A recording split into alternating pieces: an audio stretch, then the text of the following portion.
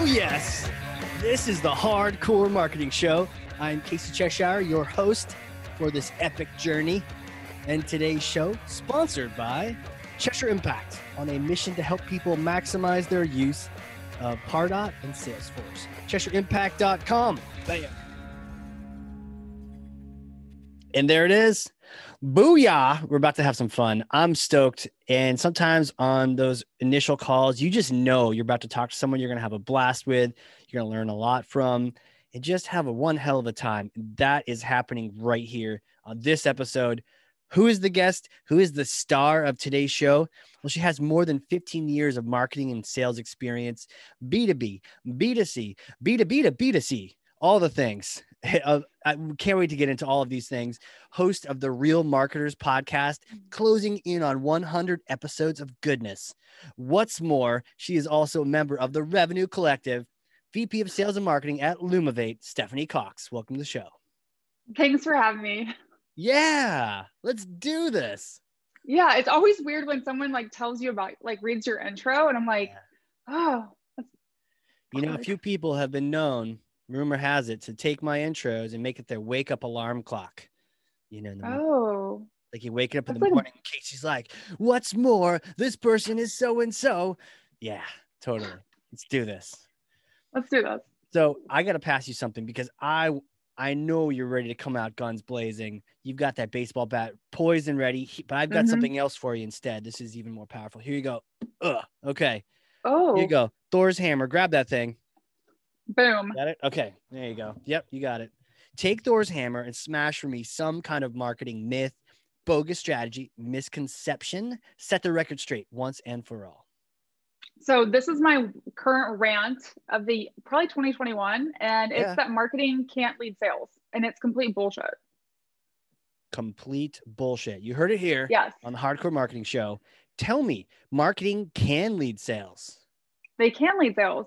And so there's a couple of reasons why, and I really would bucket it into three. So number one, great marketers, and let's be honest, not everyone's a great marketer, but great marketers in B2B especially have always been connected to sales. They've always been riding along, right? You've always been listening to sales calls. You've been participating in sales calls. You know the pipeline just as well as the sales team does. So if you have been doing great marketing, you've already been part of the sales team, even though you didn't carry a bag, right? So this whole idea that marketing doesn't understand sales, it's not true if you've been doing it the right way. Now, there are lots of people that haven't, so I can't speak for them, but for me, my entire career, I've been really tight with sales always. Really? And part of that, because if you think about it, right? My job when I started out in my career was in marketing, and marketing is all about making the life of sales easier, right? Getting people into the funnel, regardless of what your funnel is. If it's sales-led, product-led, marketing-led, doesn't really matter. And if you don't make the life of sales easier, then you're not doing your job. And then sales doesn't like you, and you have that a misalignment problem. So I've always found if I want to make sales their life easier and I want to be really good at my job, I need to understand what their job is. I need to understand what their pain is, right? And if you walk a mile in someone else's shoe and you walk along with them, you have a lot better understanding of it. And you also can figure out how to help them better. And then they also have a lot more respect for you, right? Because they know you're actually a partner. So that to me is something I've always done. And not in this way that's sales wants a case study, so I wrote them a case study. No, I am always asking, and I have for a long time, what else can I do to help?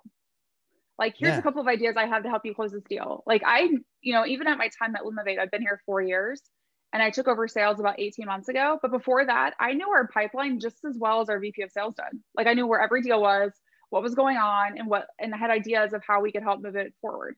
Really? And that's what I think, because that's what good B2B marketers should be doing. And if you're doing that, you taking over sales at some point doesn't seem like such far a stretch, right? And on the flip side, everyone goes, oh, well, sales could lead marketing. Maybe they could, right? And I see it happen all the time, but why not the inverse? Yeah. And why not the flip? Why not the reverse? And exactly. Yeah. And we're not saying every marketer could run sales. There's certain conditions. And Yes. you got, in one of them is you got to understand sales. Yes. So, and I think the second one is you have to have owned a number. And when I say like own a number, I don't mean like you owned a lead number, which is a separate rant we can get into later. Yeah. Like, but you have to have owned a pipeline number. So you've had to commit yourself to some sort of revenue related number. And whether that's, you know, you're in B2C and it's actual like dollars that from like e-commerce as an example, or channel sales, or if you're in B2B and you're owning a pipeline number, but you have to commit to a number. And I will tell you, like the hardest part about sales and leading sales is the number. Yeah. That's the hardest part, right? Because it is constantly hanging over your head. And I always tell people, you know, there's like a big rush at the end of quarter, especially in B2B.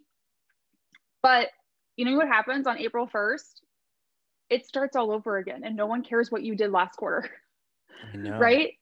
So if you've been in that like environment before, it doesn't phase you when you like own quota, right?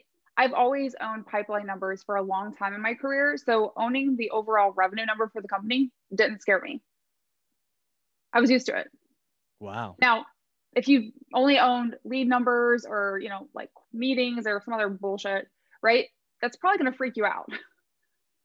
But at the end of the day, you probably need to look at what you're doing from a marketing perspective anyways, and what KPIs you own. Didn't scare you to own total revenue for the company.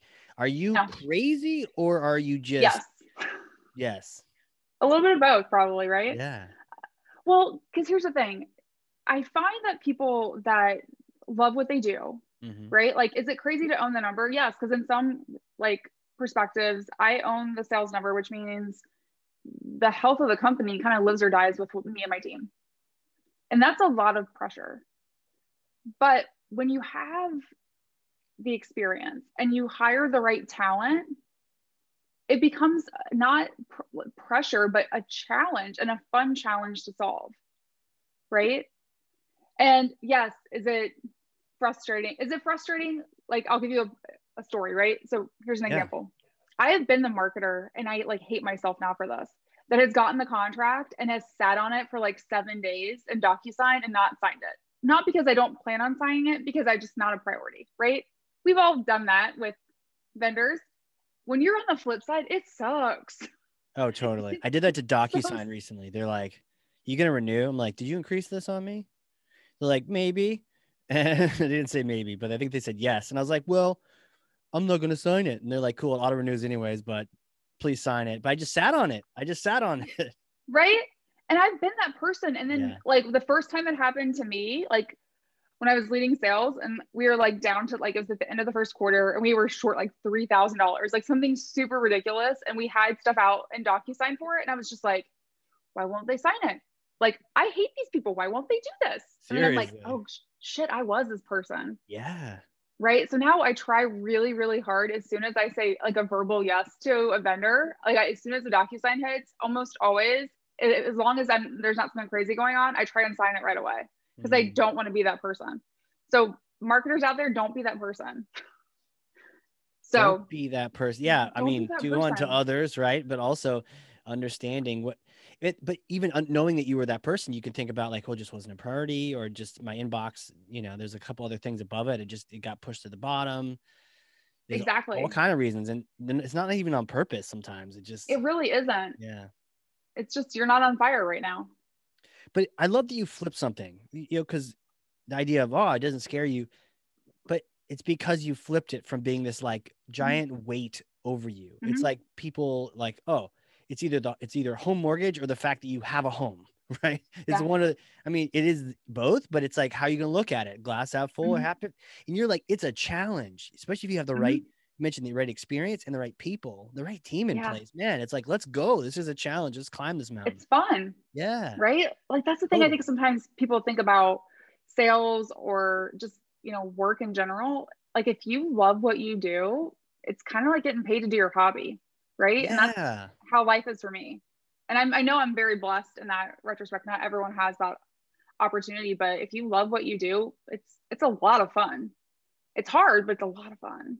And then I think the third thing I would tell you that why marketing can lead sales is about leadership. And this applies really to anything, But leadership is all about hiring the right talent and getting the hell out of their way, right? I think sometimes people think, well, in order to lead someone, you have to have done their job. Well, yes, that can be helpful, especially with younger talent. When you're trying to train them, it's helpful if you understand what they need to do and you can teach them. Mm-hmm. But if you're really leading more senior talent, which is what a lot of sales leaders do, like you don't need to teach them how to do sales. They've done it a long time. They're really good at it. Otherwise, you shouldn't have hired them, right? And so your job is all about hiring the right people and removing obstacles, helping them out. How can I help you, right? So I always tell my team in our one-on-ones, the one-on-one is not my agenda. It's your agenda. You tell me what you need from me. How can I help you? And I think that's really important for any type of leader, but especially when you take over sales, right? How can you use me to help you move a deal along? Yes. Is an email for me, a call for me, a video for me, what will help move it to the next step? Boom. The one-on-one is your agenda. What kind of obstacles can I get out of your way? Love the idea of just hiring really good people and then not micromanaging the hell out of them. Just right. Let them fly.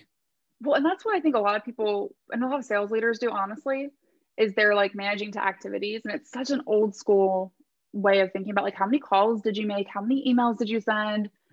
I mean, yes, but at the end of the day, if you hire adults, treat them like adults. They don't need to be managed that way. They need to be managed to what they're, and really helped to achieve their objectives and what their goals are. So if I know what your, like as a sales executive, if I know what, some of my team's quota is, that's what I hold them accountable to. I don't hold them accountable to how many meetings they had, how many calls they had, et cetera, because I hire talented people and I know that they can do this job. Now, if they don't hit their quota, right? Like that's when we might have conversations around how do we start to think about like what went wrong or what could we have done differently? Or are we doing the right type of stuff to get us where we need to go? But for the most part, if you tell people what success looks like and you empower them, they're going to work really hard for you. And they want effort. I think by nature, people want to be successful. No one wants to fail. Man, you're just a walking quote. That's like a mic drop. You should do the hammer drop moment there. Yeah. Tell them what success is like, empower them to get it. Just and get out of their way. Out of the nest. Yeah. Mm-hmm. Do you ever look at, because this is kind of cool. Let's say I'm a marketer and I've done sales. That's it. Back to the number one, even you understand them. And you said you don't necessarily always have to carry a bag, as you don't need to always have to have been a quota carrying sales rep to manage sales. Have you ever done sales? No? Well, not like proper, no, sales proper or whatever? Not proper. Like I've never been a quota carrying like account executive, no. But I've always rode along, even from like my first job. I remember, gosh, like I had been there maybe a year. I'm fresh out of college, right? And looking back, I'm like, the stuff that they let me do, holy crap. Yeah. Were they crazy? Like the stuff that they were letting me do was kind of crazy. But I was really good at storytelling, which I think is what is important for marketers, but also really important for sales. And so we were going after these whales. And so this whole idea around whale hunting. And one of our senior VPs for strategic accounts was putting together these like kind of like this little main task force of teams that would go whale hunting. And she picked me to be on our team. And I was like, well, this feels like a mistake. I'm like 23. I have like no idea what I'm doing.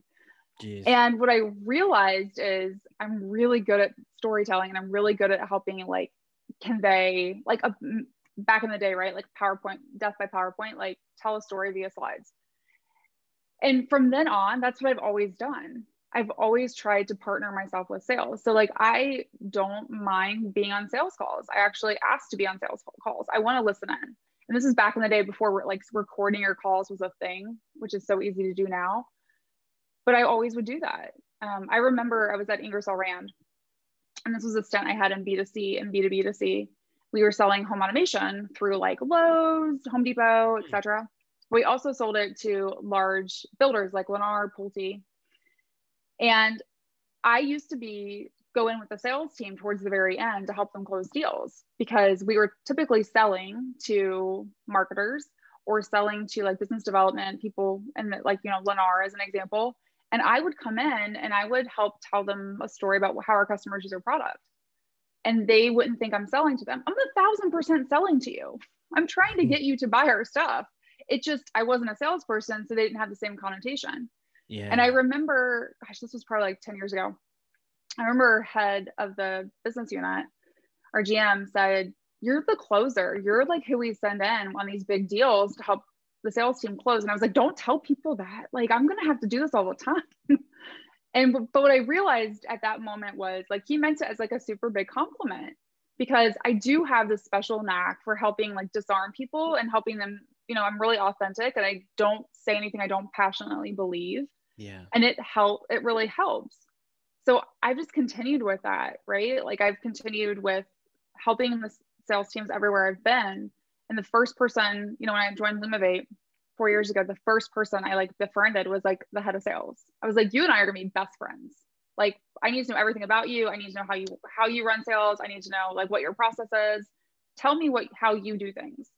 And I think that's important, because I didn't want to say like, this is how I've seen it done. I wanted to learn first how he was doing it. And then I wanted to quickly find ways that I could help.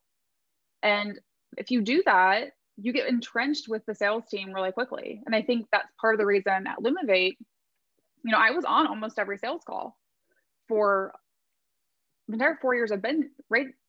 Probably last like, well, 2.5, 3 years. Wow.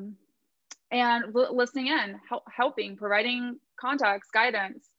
And because I wanted to be helpful, even if I'm not an active voice in the conversation, I want to be able to hear what customers say or what prospects say. I want to figure out how we can get better at marketing, how we can get better at sales.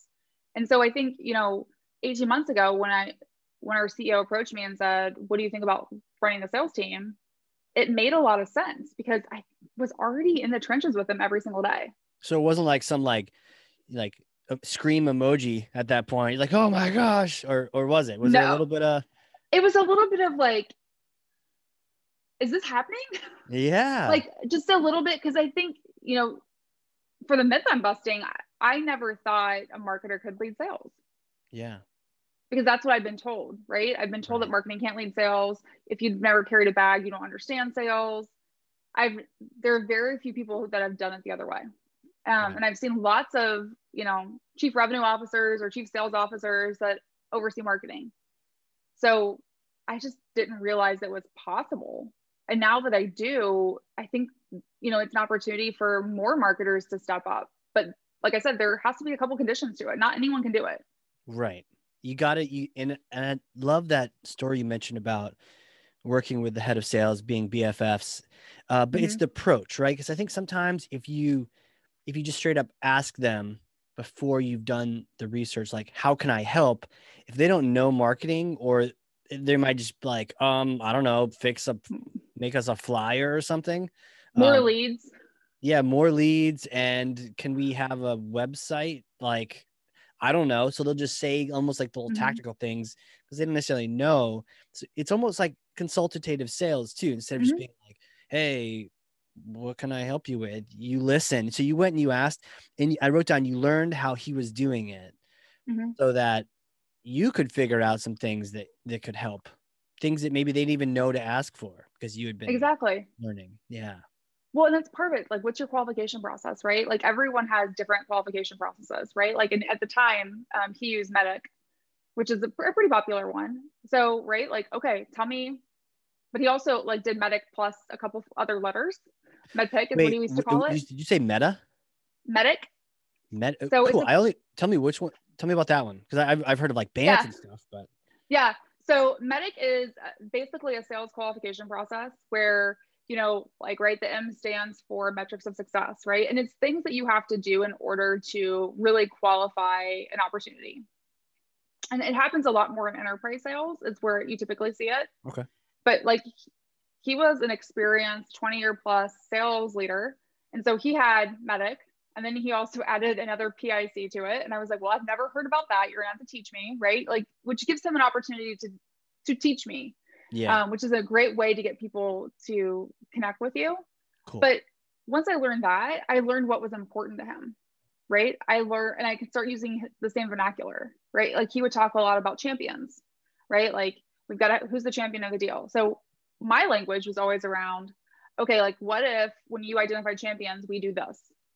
Or what if like you want to learn about metrics of success? What do we think about presenting it this way? How can I really just help you understand and better do your job without trying to take all of my opinions and force them on you? Right. And I got a lot of opinions, right? Because at the same time, I'm doing that. And the marketing team that I'm leading, within the first 30 days, I blew up their world. Right? Yeah. Which is different. I can do that there. But with sales, I needed to partner with him, right? And I needed Did you him to come in with me. Thor's hammer, and just smash the China shop? I mean, yeah. Well, here's the thing. I always tell people, when anyone tries to recruit me for a role, if you want someone who is going to like sit for 90 days and listen, I am not your person. Like, right. I'm just not. If you're going to tell me that's your culture, I'm going to go crazy. You're not going to be happy. I'm going to be miserable. The most I can probably wait is like 30 days. And I'm still like, it's like me sitting on my hands. Cause by like a week or two, I have a pretty good idea of what we need to do and what needs to start changing. And if and I've typically done my due diligence early on before I even consider the opportunity. So I know where your problems are. It's just a matter of like figuring out how deep they are, how ugly they are, or, what are the low hanging fruit? Yeah. What's the culture like and the team like? What can we move fast on? But I blow things up pretty quickly. And that's just been my mantra. It happens every job I take. I come in kind of guns blazing and go from there, and it doesn't stop. I always tell people, I have one speed, it's fast. And it's kind of like I joke a little bit, and some people on my teams in the past have heard me say this. It's like running fast with scissors, right? Like, and the reason why I say that, it's like, because like it's a little dangerous and you probably shouldn't do it. But most of the time it works out fine. Yeah. Right. Totally. But it's constantly like, how can we figure out how to do things differently and better? I don't believe anything's ever done. So I love that. I was skiing really fast the other day, and it was like, Mrs. Fast, don't fall over. It'd be real bad if you fall, right? But it was probably real fun. Right. But it's really fun, and we're getting there. So with marketing, you have the confidence experience to you just go with the gut, do the due diligence, get going. With sales, you took a different tack, and you were like, okay, let's learn. I did when I came in and I was like a partner with sales. Now, when I took over sales, back to scissors. Back to fast. Yeah, I'm sure sales was okay with that though. Maybe I don't know. Roll with it. I would say for the most part, like yes, rolled with it. I do think though, when you take over sales as a marketing leader previously, you're going to have people on the sales team that either think this makes a ton of sense and like are super excited because you've been with them all along. And then you're going to have some people that are like, you've not paid your toll, like your dues, right? You've not paid the tolls. You've not carried a bag. So it's going to be a little bit of both depending on the team. But yeah, I remember my boss talked to me about it on a Tuesday, and by like Thursday, I had like a 5-page plan of what we were going to, all the things I was going to change. Because I've been sitting there, right, for like 2.5 years going, yeah, you've been with them. This, right? This is frustrating to me. I don't think we should do this. I think this could be better.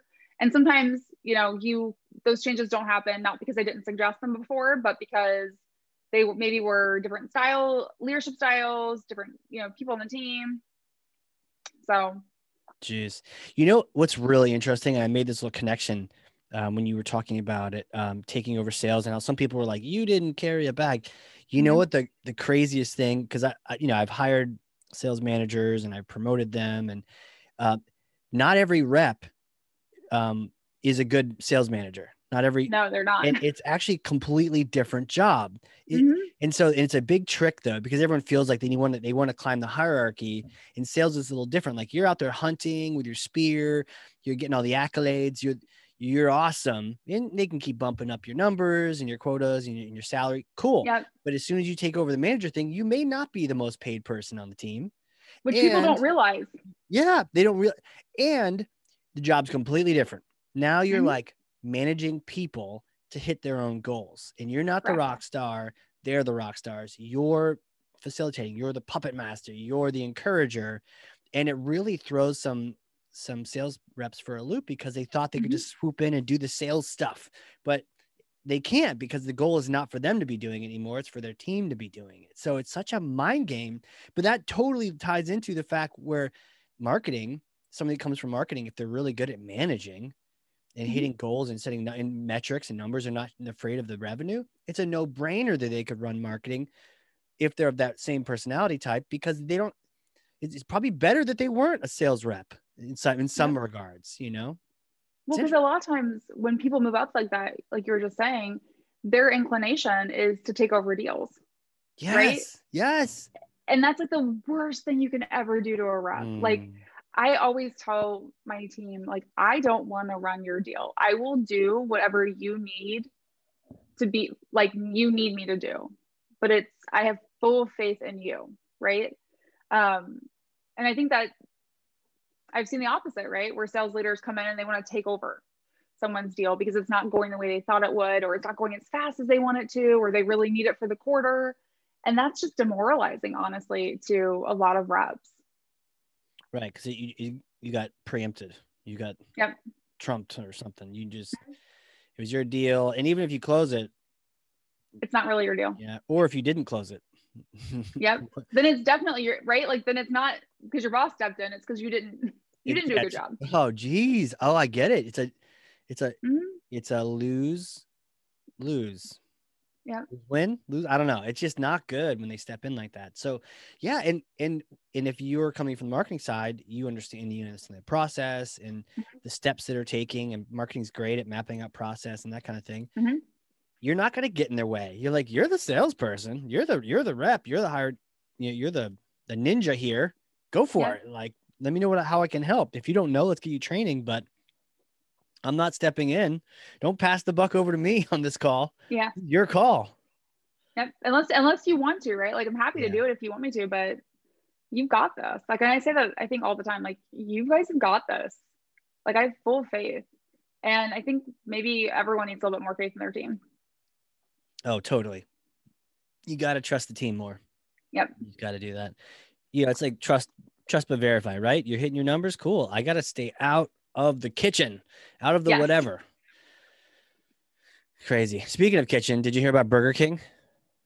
Oh, about their social media blender? Yeah. Yeah. I love everything they do from a marketing perspective. And You then I do? saw that. Yeah. Oh, normally, yes. I'm Oh, tell me about okay. this. So I'm obsessed with everything that they do and probably have been for a year and a half since like December. Oh gosh, that's not even 2 years. It's since they did the Whopper Detour. The Whopper Detour?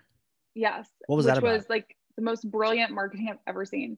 So what they did was they didn't have a lot of people downloading their native mobile app, which is a separate rant I could go on why you shouldn't have a native app. But anyways, they didn't have a lot of people using it.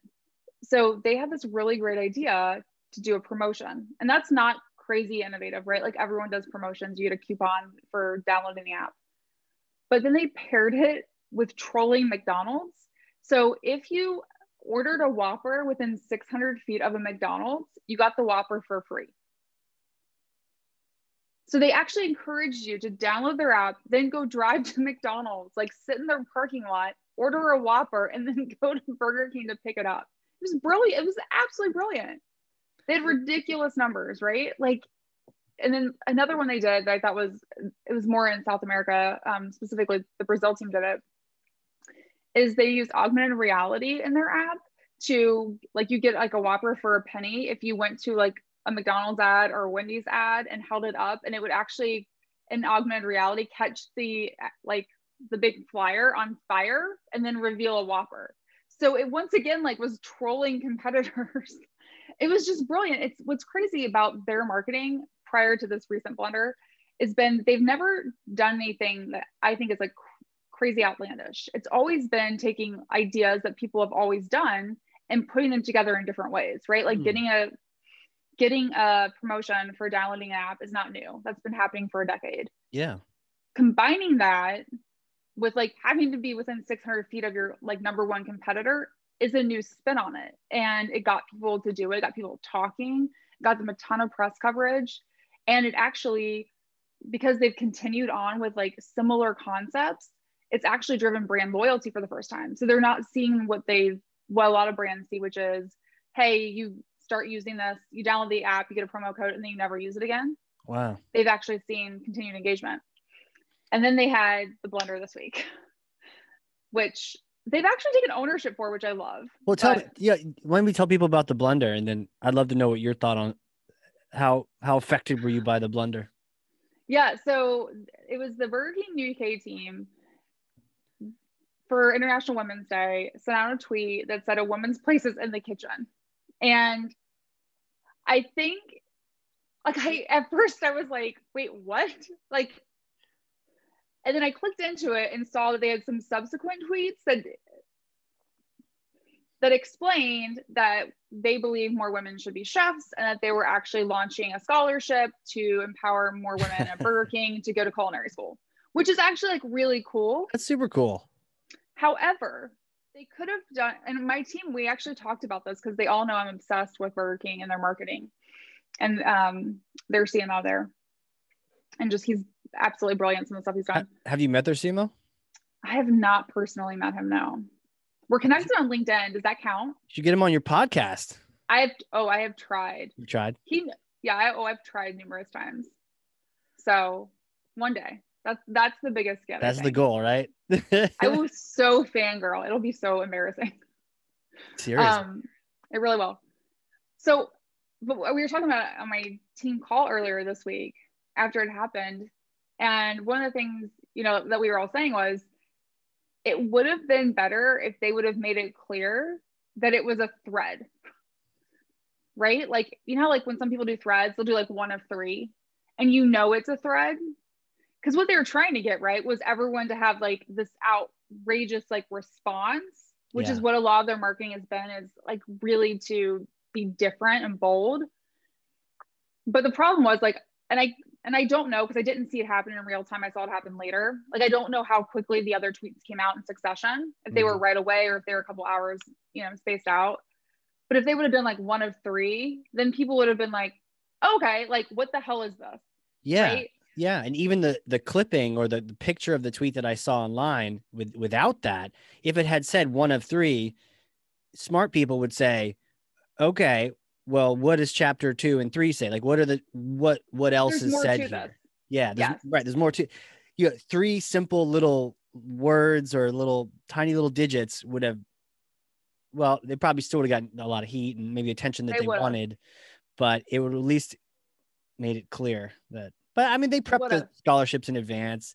What do you think about that kind of a tactic, though? Like, and I know you're already a fan, so perhaps you're biased, but like in your biased opinion, is that a good tactic? Would you do that at Lumavate or, I wouldn't do it at Lumavate only because I think two reasons. One, it feels a little inauthentic. Yeah. And I think part of the reason is I hate when people like latch on to, it's like National Pancake Day or it's like whatever, right? Like it feels like you're now tying your brand to something else that, people are going to be talking about on social to make yourself part of the conversation. Yeah. Like newsjacking. So annoying. Right. And I don't like it. It just doesn't feel real, like authentic. I think the other part is I just think right now in the world that we're living in, brands have to be really careful around things tied to gender, right? Totally.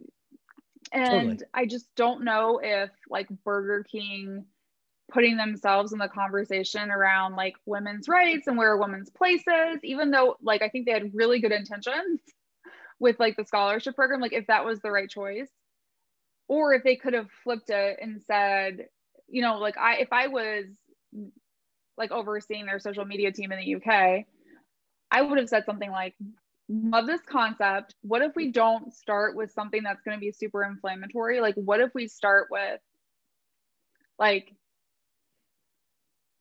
a stat around like women chefs and how because what they're trying to call attention to is a problem that exists. So if they would have said, like there's only X% of women chefs in the UK. Like, this is not like, we believe that like this is a problem. Like, that would have been a really cool way to have gotten the same thing, the same concept, and it would have inflamed people and they could have still told their story. And I think it would have felt even. Tweet one, right? Tweet one of three said that. Tweet two of three said something else. We've launched a scholarship. Put our money where our mouths are at. Number 3, belong in the case. So if it said 3, like to your point, yeah, just more to it, more substance. Or like, I think like tweet 1 was like women belong in the kitchen, and like tweet 2 was like if they want to, and then it explained more. And I was like, why wasn't the if they want to like on the first part, right? Like, well, I guess another question, counterpoint, like why are clearly because it wasn't like there was that Ford tweet a long time ago. Do you remember like somebody accidentally tweeted like Detroit is the auto capital of the world, then why can no one effing drive? You know? Yeah. And it actually was like on Ford or Chrysler's Twitter. It was like their social media rep, and they're like, "You're fired." But like that was an accident, you know? That was an accident. Well, and it's funny thing that you say about that. I tell people all the time, the only time a marketing emergency happens is if someone does something dumb on social media. Like, otherwise, there are not marketing emergencies don't exist. Interesting. Or if the lead connection is gone, or where are my leads at? Or if an email goes out, see, I can find some for you. If an email goes out and says something dumb, or it says hi first name because they forgot a percent. Is that an emergency though? You're right. It's not emergency. I stand corrected.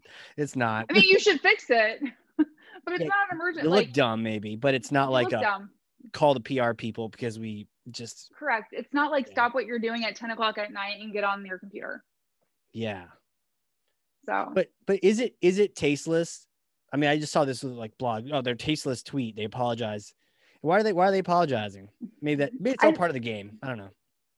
I know their CMO came out and apologized. And I think it was the right thing to do only because I think they realized like they had good intentions and people took it the wrong way. Yeah. And they've done lots of really bold stuff before that has inflamed people. They knew they would take it the wrong way. I don't think they did. I really don't. They had to know. Were surprised. UK way that they were totally being like, without the scholarship, they would be totally burned to the ground. So it's like they knew they were being cheeky, right? No, I think they knew that. I think they knew they were being cheeky. I don't think they thought people would take it the way that they did. I think they thought it would drive like, oh, let me like click in and see the rest of the tweets, or like it would drive conversation. Kind of like Wendy's, right? Like Wendy's on Twitter, they're hilarious. And a lot of times they say stuff that drives conversation, but it doesn't create like this substantial backlash. Right. And I think that's what they were walking that fine line, right? I think they thought, oh, it's going to drive conversation and then people are going to be interested in what we're doing. I don't think they realize people are going to be like, are you freaking kidding me right now? Yeah. It's like their first day on Twitter. They don't realize how toxic it can get. Yeah. Oh, that's so true. Have you seen that movie Chef? I have not. Oh my gosh, you totally have to see this movie. Okay. It's really good. I'm looking up here. It's just called Chef. It's on Netflix right now. Oh, it's 2014. No kidding. Jon Favreau. Okay.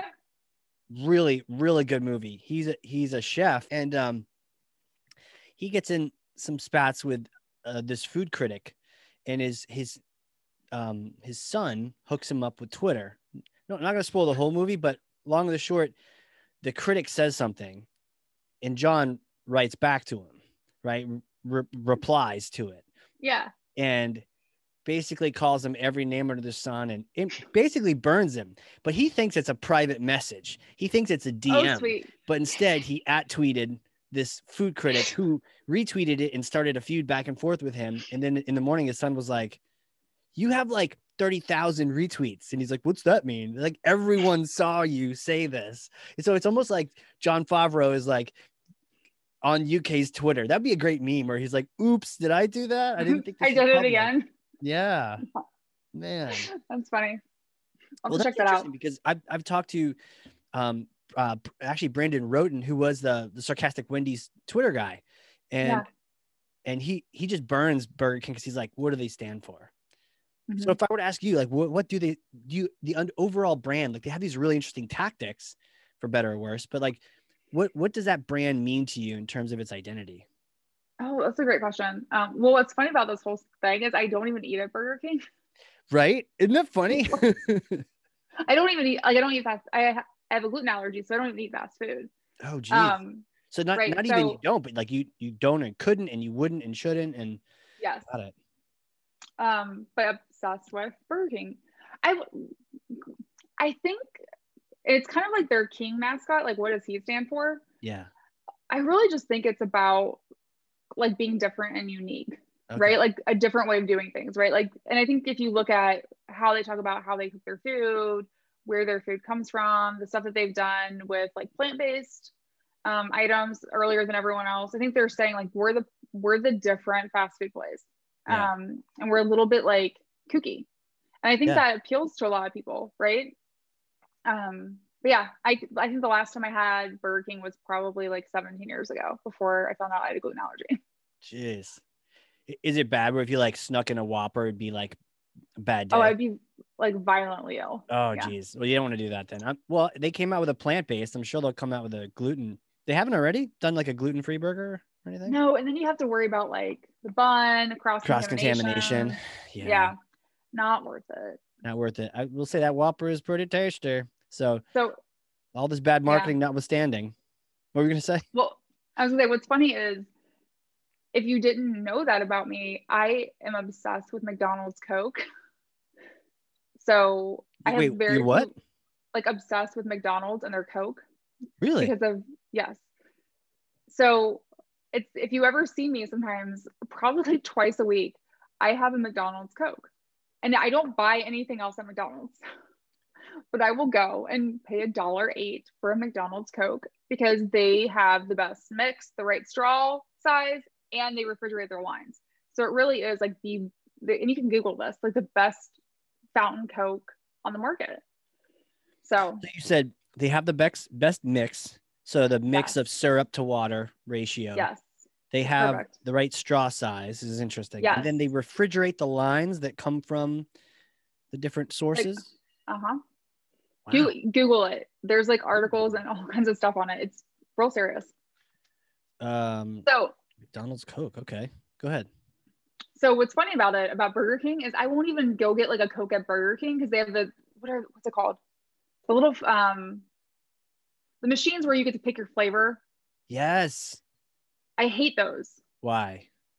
Okay, because like they have like 60 flavors. Yeah. Whatever, like if you're like, I want a Coke, you know what happens? I get like a Coke plus whatever the person before me had. And it tastes like crap. They're backwash. They're exactly. And I'm like, why does this taste like a Sprite Coke? Like, ew. So Right. It's not the pure freestyle. thing. Yeah, it's the freestyle machines. I will not go to a place that's a freestyle machine. Whoa. Freestyle machine. Yeah. Interesting. I mean, I always kind of figured it sort of like, well, just don't have your cup under it right away, right? But then I guess you're No, wasting. it's still there. It's still in the line. There. You want a dedicated line. It's like you wouldn't do that with beer. I don't know if they do. No, would you? You shouldn't. You shouldn't. Like you wanted this other thing and you got an IPA in it as well, you know? That'd be kind of weird. Exactly. Gluten-free beer, is that a thing? Yeah, it's not good. Not good. Mm-mm. Got to stick to the potato vodka or something. Yeah, stick to the wine. Wine. Boom. Sold. Yeah. Sold. Fascinating conversation. I'm really curious. You observe things, you see and analyze and you take charge. Who are you? Can you take me back in time to like little Stephanie days? Did you always know you're going to be like boss woman of sales and marketing and like throwing down the gauntlet, telling, do you walk into a sales meeting, you're like, the leads are good, I know because I got them for you. Close them down, boys and girls. No. Okay. None of those things. None. None of those things. Probably as a kid, I don't think different, just different than my siblings. I love to read. So like, I was like the kid in the 80s who always got her personal pan pizza from Book It. And they'd have like, 100, like, could you read 100 books? And I was the person that's like, yeah, I could read 200. Wow. So I've always taken like a challenge and taken it to like the nth degree. I've been that way since I was born. I'm a firstborn. So there's a little bit of that, I think, just being a firstborn. Other firstborns get it.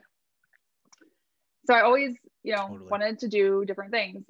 Like when I was a little kid, I thought I wanted to be a teacher. I used to make my brother and sister play school with me and grade their papers. They hated Wow. it.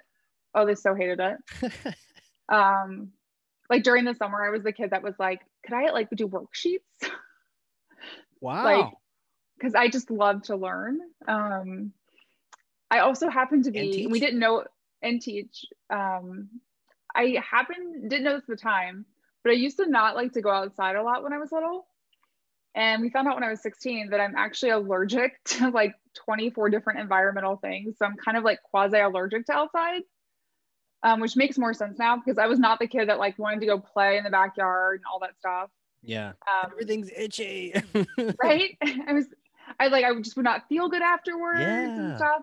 And it's funny, I've been married about 17 years now, Wow. and my husband's parents, they knew I was allergic to a lot of things outside. And it wasn't until we'd been married probably like 6 or 7 years and we were doing family photos outside. And I think they thought like me saying I'm allergic to grass was like what you say when you don't want to mow. Oh no. And I fell down. Like I tripped on something and I fell on the grass. And literally in like 3 minutes, I was covered in hives. And they were like, oh shit, you're serious. And I'm like, yeah, How many years in was that? 6 or 7. 6 or 7. They're like, we thought you just didn't want to take photos. or like you just didn't want to do like yard work. And I'm like, no, I'm legit allergic to grass. Right. I thought So you were gonna be like, oh, and then they took us all camping that year in the well, prior spring. we could talk about that separate story, in-law stories, but like the time my mother-in-law, who I love dearly, gave me a rabbit fur sweater. This is before she realized like when I said I'm allergic to all these things, I like legit mean it. And it was like our first or second Christmas. And I told my husband, I was like, is she trying to kill me? Like if I wear this, like I will like break out in hives and die. And she Wow. just didn't register, right? Yeah. Because they've not had anyone in their family that's been that allergic to anything. Right. Yeah, So and there's different scales of it. And so yeah, yeah. there's the super serious scale where it's like, no, I'm not even kidding. I'm not being like super sensitive. It's like when people like just decide, they feel healthier without gluten, Yeah. right? Versus like celiacs or people who are like, like Mhm. this is not me just Like being like coy here. I'm like that. I've gotten that with waiters sometimes too. When I've went out with someone who was like, it was a serious allergy. yep. It's like, okay, if you need to get the manager or the menu or something, when they have a gluten-free menu, you're like, sweet. But like, you're like, do you quite understand the serious? Like, I don't want to have like an EMT come to this table. We just want to make sure everything's cool here. Yeah. And when they're really serious about it, you're like, good. But when they kind of like are, oh yeah, sure. Yeah, no problem. You're like, okay, don't mess around here, man. I still honestly, even to this day, when they bring food to my table and it looks like too good to be gluten free, I'll make my Yes. husband taste it. I'm like, is this gluten free? And he's like, yeah, it's real good too. And I was like, okay. Okay. Or if I take a bite of something and I'm like, this tastes really good. Can you make sure it's like gluten free? He sounds magic. How does he know? Can you tell what gluten tastes like? Oh, there's a big difference between gluten free food and non gluten free food. Yes, there's a big difference. Yeah. So especially like when it comes to bread or like pastas and stuff, like there's a very big difference. Like probably even this how solid it is, right? How much it stays together. Usually Yeah, the how dense it binding. is, Yeah. just the texture of it. Gluten-free Good. food So tends to have a little okay, bit so of an aftertaste. that's a good thing then if you got the ones that are just like super tasty and you're like, this I feel like I'm breaking the law here. This is good. But then also sometimes I'll eat something like this is the best thing I've ever had, and my husband will eat it. He's like, this is not good. Like I was like, but I've not had real like bread for a decade. Like I Yeah. don't know. This Your is like the standards are best I've different. had. Yeah. So it's funny because I'll just be like, stop telling people that was good. And I was like, but it was to me. Yeah. So It's like when you've had a gluten-free muffin where they didn't try hard. yeah. A lot of things are better than that. So Man, so you're growing up like that, and then eventually you're going to mhm. school, going English, poli sci. What was the thought? Well, A lawyer? so no, I thought I wanted to be, this is crazy. a newspaper reporter. Okay. Like back in the 90s, like that was like a job that people Yeah. had, right? You mean back when it was respectable? Exactly, right. And they weren't firing news staffs all the time, and everything hadn't moved online yet.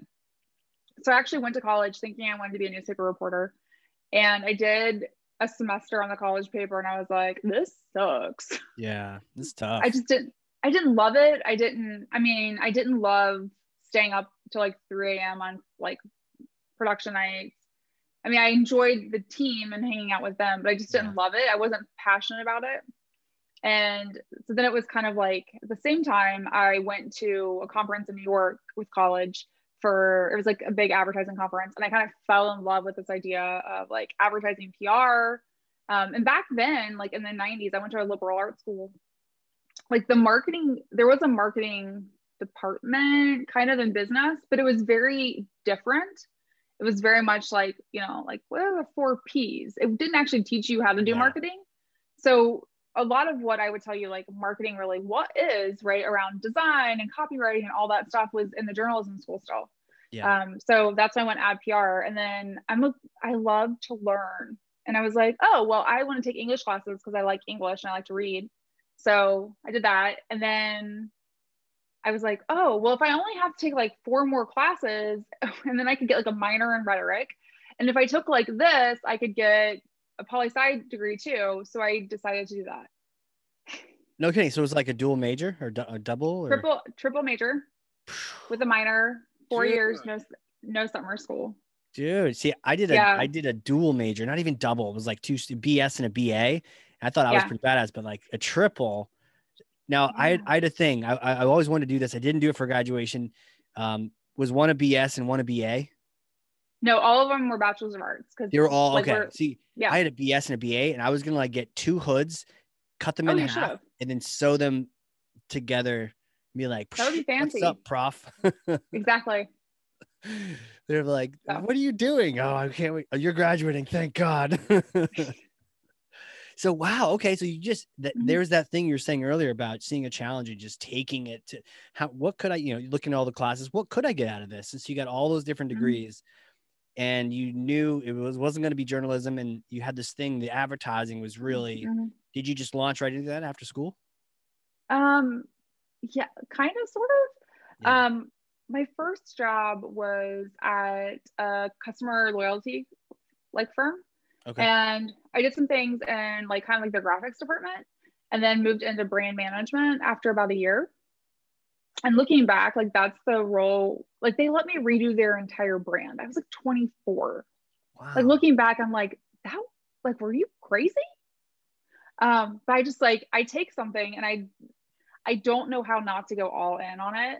Right. So like we were talking about doing it. So like, I remember like, this is back when I used to go to bookstores, right? Like I went and bought like 4 books about like how to like redo brand and read them and like highlighted them and had little tabs in my book and came up with a plan.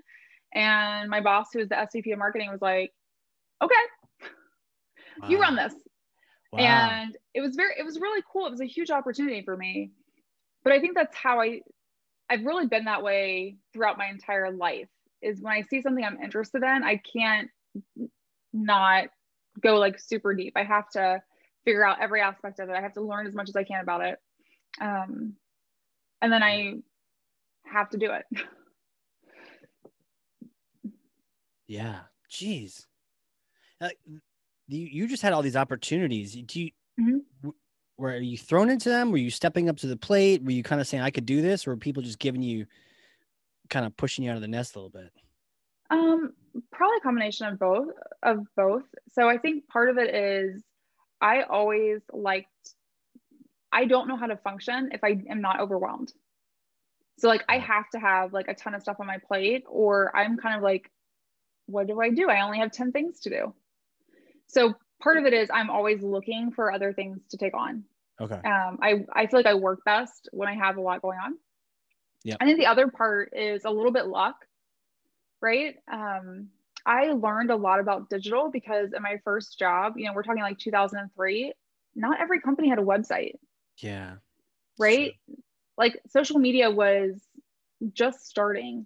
And a lot of times, people that graduated around that time frame got to take on digital because we were the young ones, right? Like, you're young, go figure out this Facebook thing, go figure this out, go figure this out. Yeah.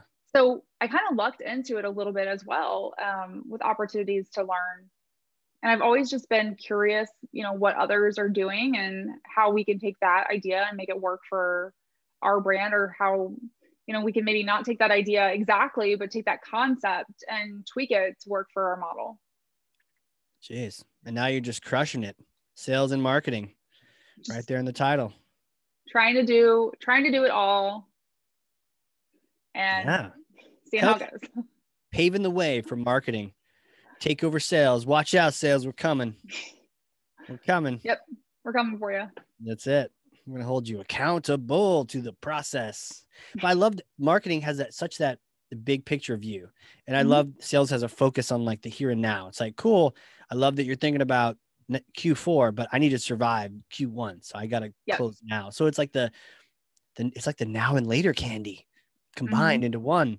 Are you able to switch back and forth, in your position? Because marketing is very much that sort of testing for the long term and or bigger picture. And then sales is so focused. Are you able to kind of go back and forth? Yeah, I am. I think, and that's what I like about my job is every day is different. Every day is, for instance, like yesterday I was working with the marketing team on a couple of different things that are like, hey, we're trying to get something out really, really fast. Yeah. And test out a new concept. And then I also can, on the same token, have a conversation about a large enterprise brand that we're talking to, that we've been working for a long time, about how we should think about what's next for them, right? Which is a lot more methodical. It's we're not trying to change things really quickly or move things along really fast. So it's fun. It's a good balance of, feeling like everything's on fire and feeling like you have time to plan. Right. So, which some people like that and some people hate that. I love it. And it's like, you're not even working, right? Like if you love what you do, we were saying that at the very beginning, if you love what you do, man, it's like you're playing all day. It's so cool. Yeah. Hypothetical question for you. Okay. I may or may not have a time machine here in Nashua, New Hampshire. Okay. And let's say I do, and post-COVID, come visit, get some lobster, and I'll let you use the time machine and brush off the acorns and whatever. You get to use this. It's a special time machine. It goes back to a particular time and place. You get to see yourself. You get to visit yourself a couple days after that undergrad triple degree graduation. What kind of advice would you give yourself, knowing all the things you've been through, the people you've met, the places you've been, the companies you've been at, and the jobs you've done, all those things? What kind of things would you tell yourself? I think the two things. So one is kind of funny. It would be, hi, when you start working at ExactTarget and then Salesforce buys you, and then you leave Salesforce, don't sell your shares, hold on to them longer than you think, because you'll regret it, right? I know you think that like $70 a share was really great. Well, now they're at over 200. So way to go. So I think that would be like number one. Yeah, totally. Don't cash them out for a vacation. Right. And then the second one would really be about, it's hard to describe it, but I really realized this. It was about 10 years ago. I used to be just kind of like the polite girl, right? And what I mean by that is, I would speak up and I'd have opinions, but if no one listened to them, I just kind of let it go. I would ask for permission, not forgiveness. And one day I was at Ingersoll Rand, I was sitting in a meeting, and I swear I said, I had been suggesting this idea that we should do for probably like 6 months at the time. And then someone else in the room said the exact same thing, and everyone thought it was a good idea. Oh, geez. And I about like lost my mind. And I went home that night and I was like, that's it. I'm done. And not like done there, but like I'm done waiting for someone to tell me that I can do my job, waiting for people to like give me permission to test out what I want to do. And I think part of that is I was young in my career, right? I was like 5 or 6 years into my career at the time. Part of it's because I'm a woman, and women tend to be a little bit more worried about that. We don't feel like we can always be as vocal or as direct or maybe as aggressive as like maybe like a male counterpart can be sometimes in the workforce. But from that moment on, I just started saying, and I think this is why I've grown so much in my career, Like, I know what I'm doing. And until someone tells me to knock it off, I'm just going to do what I think is best. And so I would start, and I think if you look at my time at Luminate, it kind of makes sense. You know, back then I started saying, well, here's some problems, and maybe they're in my area, maybe they're not. And I might mention them once to someone like, hey, like this is in your area, this is a problem, I think we could fix it this way. And if they don't take me up on it or they don't do anything, I just start doing it until someone tells me to knock it off. And guess what? No one ever tells you to knock it off when you do great work. And, you know, if you look at, you know, where I've been, especially the last 4 years, I came in to lead marketing, and then I took over sales, and then I took over customer success and support, and then I took over product management. And all of that was because I saw opportunities in each of them and saw ways that we could do it better. I suggested them. And it's not that no one listened. It's just that maybe that wasn't a priority at the time. And so I just started doing it.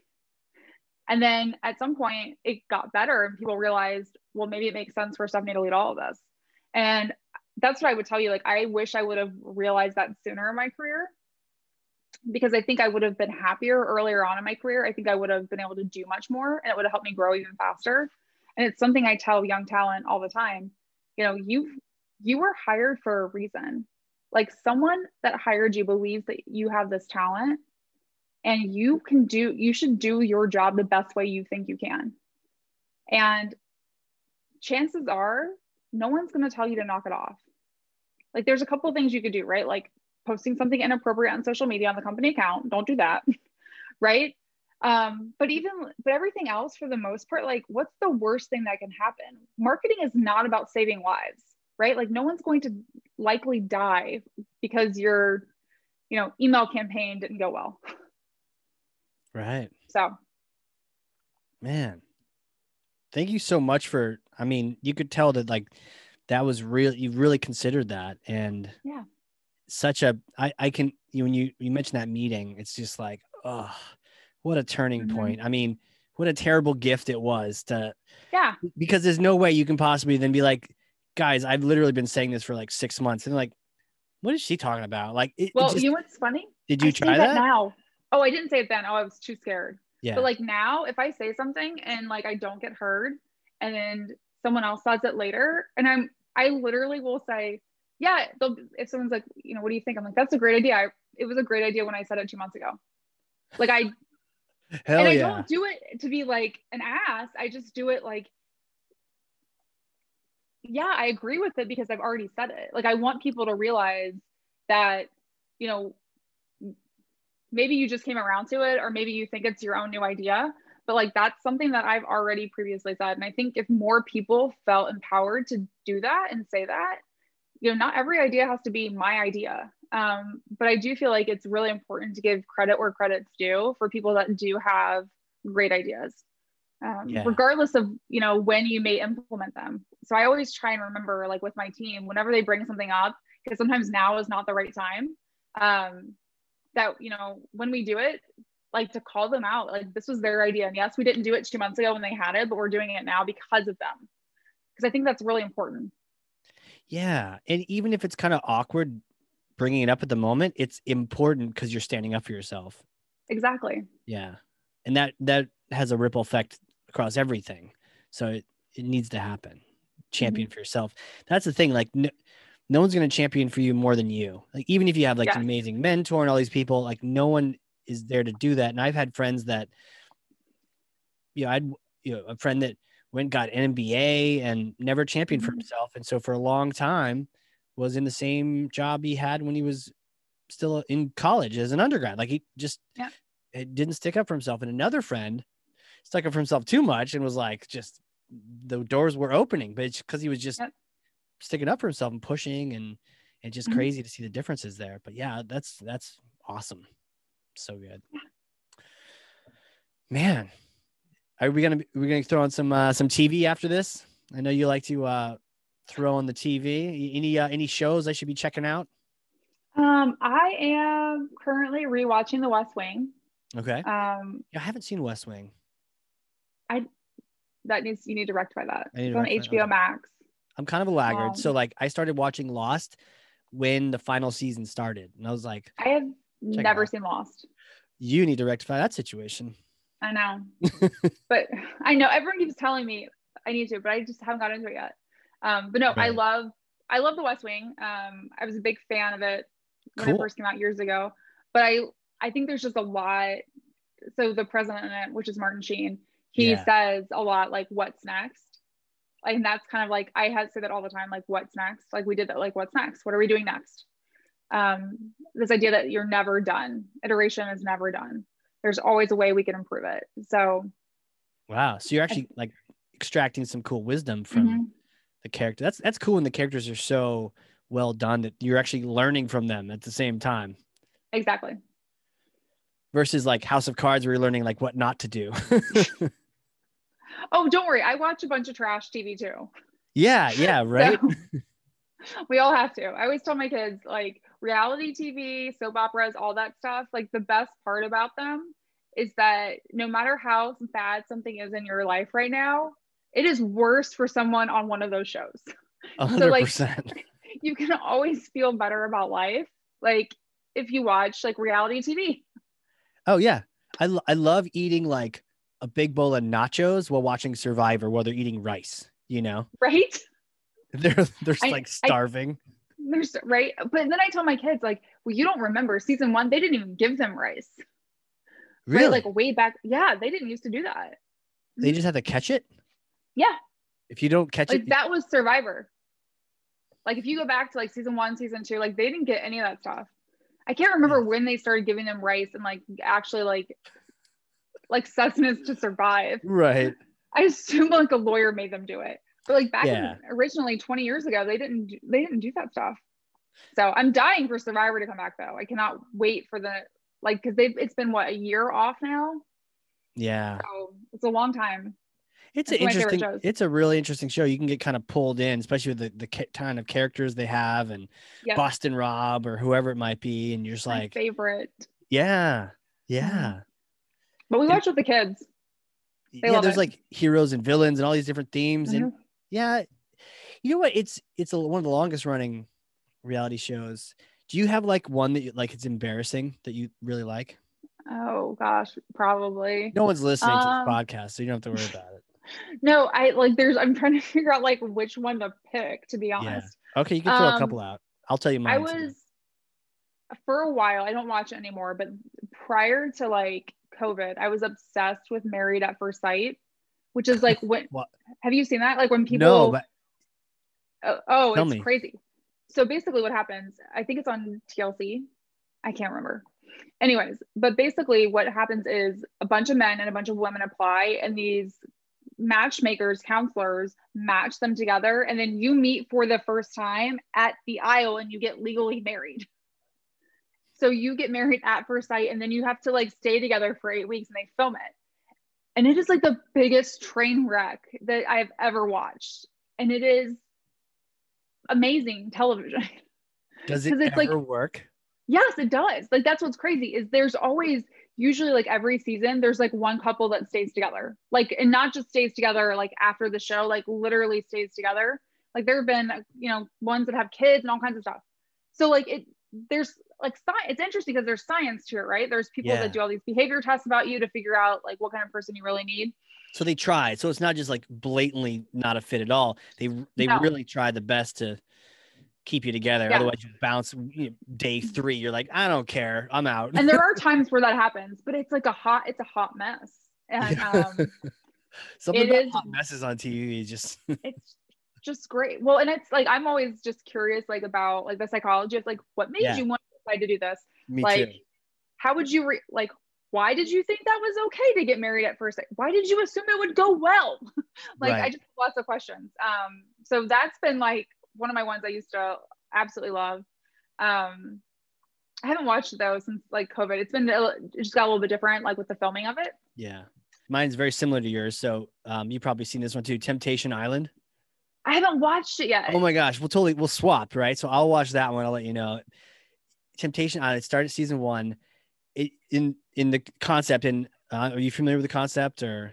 Yeah, because didn't they used to have it like a long time ago? They did. It was like some 90s. I watched it back then in the 90s. Yeah, and if you look back, the quality, it's interesting. It's okay, but it's kind of the cheesy, it's the 90s, but they've redone it but I think is it like Mark Wahlberg? I think, yeah. Oh, see, I need to watch it then. Oh yeah, but he does. Is it Mark? I'm gonna get it wrong. I think it is.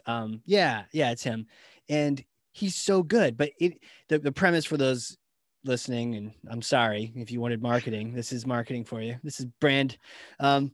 Is they have 8 couples who have been together for a while, and they volunteer to come to Temptation Island, where they're basically tempted.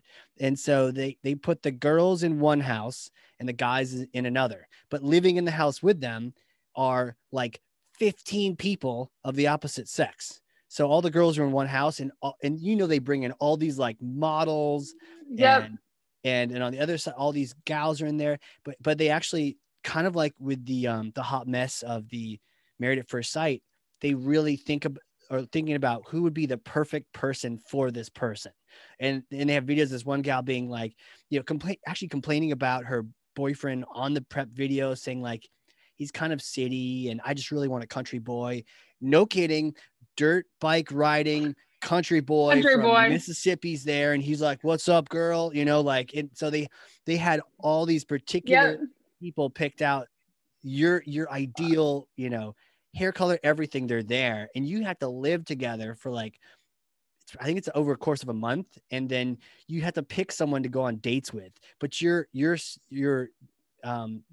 partner can block someone, so you can't go on dates with them. But as soon as they block them, now they wear a necklace. It's the same color necklace that you have, and so you hang out at the house instead. And naturally, there's open bar and all these amazing. And it's in Hawaii, right? It's on some island in Hawaii.